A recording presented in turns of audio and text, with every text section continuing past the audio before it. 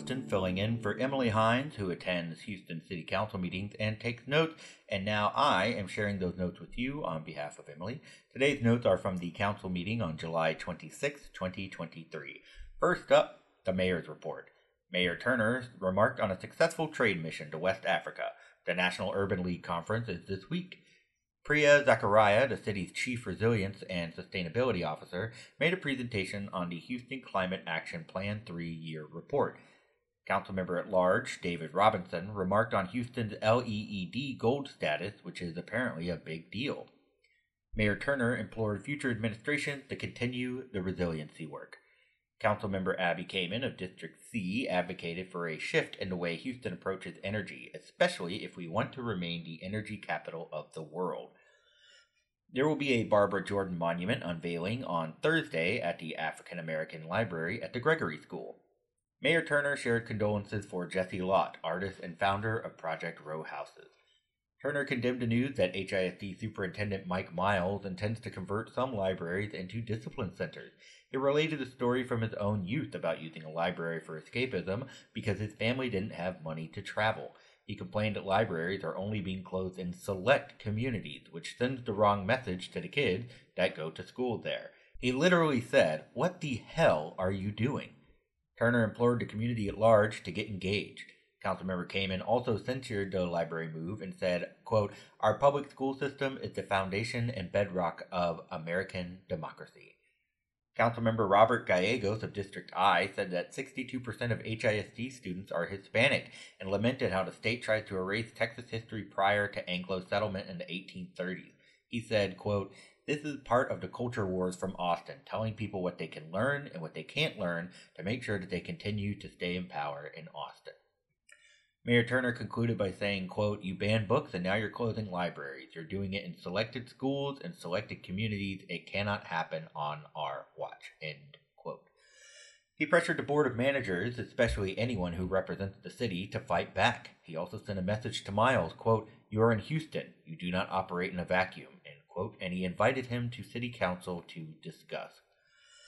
Next was a presentation from Director Ponce of the Mayor's Office on Disability to commemorate the 33rd anniversary of the passing of the Americans with Disabilities Act. They also presented the mayor with the Houston Civic Award for Disability Inclusion Award. Councilmember Carlos Cisneros of District H had never heard of the Capitol Crawl before today. The Capitol Crawl is such a remarkable event that I want to make sure everyone who reads these notes knows about it. On March 13, 1990, over 1,000 people marched to the U.S. Capitol to demand the passage of the Americans with Disabilities Act, or ADA. Upon arrival, 60 people abandoned their wheelchairs and other mobility aids and crawled up the Capitol steps to demonstrate how inaccessible architecture affects people with disabilities and the urgency needed to address the problem. The ADA was signed into law 4 months later. Moving on to some agenda items. Items 2 and 3 both approved final contract amounts, $3 million and $12 million, respectively, for Houston Public Works projects. Councilmember Ed Pollard of District J voted no on item 2 with no discussion. Mayor Turner prefaced the vote on item 3 with a discussion on how this contractor did not meet their Minority and Women-Owned Business Enterprise, or MWBE, goal, but since it was their first infraction in 3 years, the city is obligated to pay them.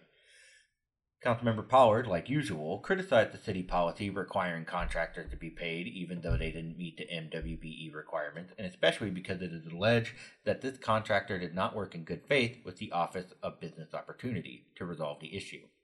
He wants to amend the ordinance regulating these matters so contractors who don't meet their goals can't get paid or won't get hired again, or maybe both.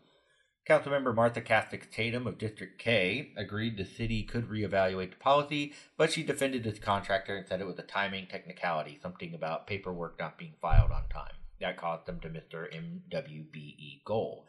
She also pushed back on Pollard's insinuation that unmet MWBE goals are out of control. Castix Tatum said there are thousands of contracts that get voted on every year, and the percentage that don't fulfill their MWBE goals is actually quite small. Item 3 passed, with Councilmember Pollard and Plummer voting no. Item 5 approved the emergency purchase of a $920,000 mobile stroke unit for the Houston Fire Department. Item 12 approved a contract extension for the company that facilitates online birth and death certificates for the Health Department. Item 13 approved a contract to accept a $614,000 interlocal grant with Harris County.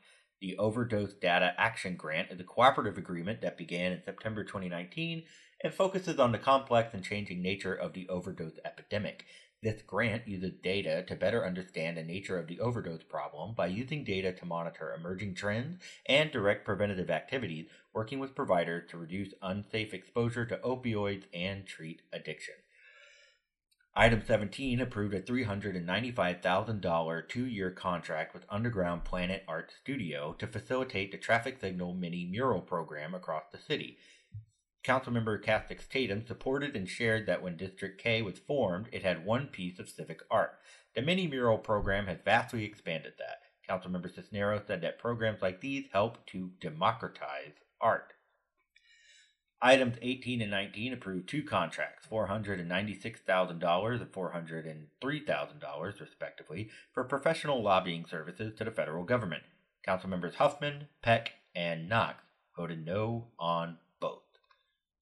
Items 20 through 23 approved contract extensions and increases with several organizations that provide HIV/STD related services such as testing, counseling, education, and risk reduction. Councilmember at Large Sally Alcorn tagged item 27, which would prohibit the use of groundwater beneath a tract of land in District B. She supports the item, but says the community wants more time. Item 32 established an alcohol-free zone, which isn't really an alcohol-free zone, but I'll explain that later, within 300 feet of Heights Preschool and Early Learning Center. The alcohol-free zone will still allow restaurants with alcohol sales that make up 60% or less of total sales to operate, but will restrict businesses like liquor stores and bars. Councilmember Kamen spoke in support and shared supportive community feedback. Councilmember at Large, Mike Knox, griped about the semantics of an alcohol-free zone that isn't really alcohol-free, but supported this item and said, "I'm going to be in favor of this because this is what the neighborhood wants, and by golly, we do what the people say around here." Mayor Turner laughed and said, "In most cases, that's true." And finally, to Councilmember Popoff. Councilmember Alcorn applauded a $15 million Houston Endowment grant that will go to organizations fighting to end homelessness. Councilmember Amy Peck of District A shared condolences for the passing of James Latham, a longtime District A resident and volunteer. Councilmember Kamen shared information on sidewalk maintenance on Richelieu Lane in Oak Forest that should be done in August. She highlighted recent problem solving at the health department relating to quick burial practices for Jewish and Islamic people. Councilmember Carolyn Evans Shabazz of District D shared condolences for the passing of Jesse Lott, artist and founder of Project Row Houses. Councilmember Castex Tatum plugged many back-to-school events. Sign up for the District K newsletter to get those details, and plugged the National Battle of the Bands at NRG on August 25th and 26th. Councilmember Robinson shared condolences for Jesse Lott and plugged a special transportation technology and infrastructure meeting on August 24th that will review building code amendments. Councilmember Tiffany Thomas of District F reflected on the recent trade mission to Africa. She said, "Oftentimes I think it's lost on Houstonians how global our city really is. But on a national scale, Houston is a leader. Houston can model what those subnational politics and then influence can be. And we, quote, we are in the very best position to model to the globe on how we partner with the African continent," end quote. And that's it. That was the meeting. Thank you to all of our Patreon supporters. If you think this project is worth supporting, I invite you to visit patreon.com/EmilyTakesNotes. You will get a shout out on this very podcast. Also, thanks to ACLU Texas for their support. This podcast has music by Joe Wozni, and it was produced by Connor Clifton. That's it for this week. For Emily Hines, I'm Connor Clifton, and we thank you both for listening.